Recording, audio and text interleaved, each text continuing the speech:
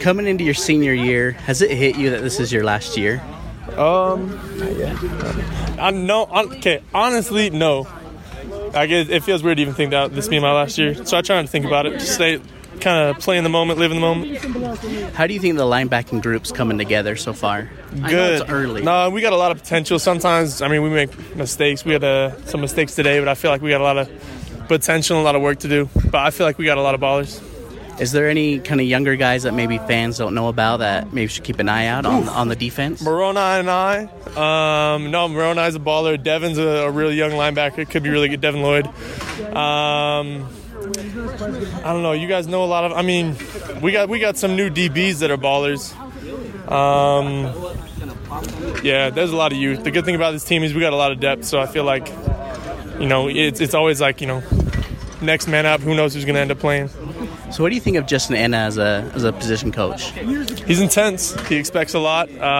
He's definitely one of the more perfectionist type of coach, real intense dude.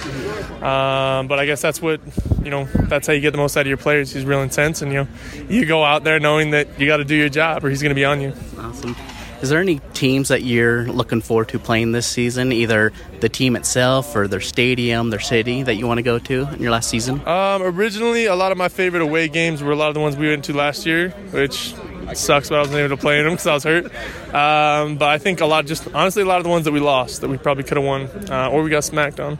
So I think Oregon's going to be intense. We got a lot of real fun home games this year. Washington, SC. So you said you were hurt last year for a lot of those games. Had a lot of kind of fluke injuries, I would call them. Are you feeling great right now? I'm feeling as good as I have in a minute, but I feel like I'm always playing hurt. I think that's the name of the game, is everyone's always playing hurt. And I kind of just got to get used to that. I don't know if they're fluke injuries or what, but I got to find a way to keep my body healthy, and I got to be able to step out there day one and be able to be healthy and ready to go. So that's kind of the main goal. Perfect, Chase. Thank you so much, buddy. Yeah, appreciate it.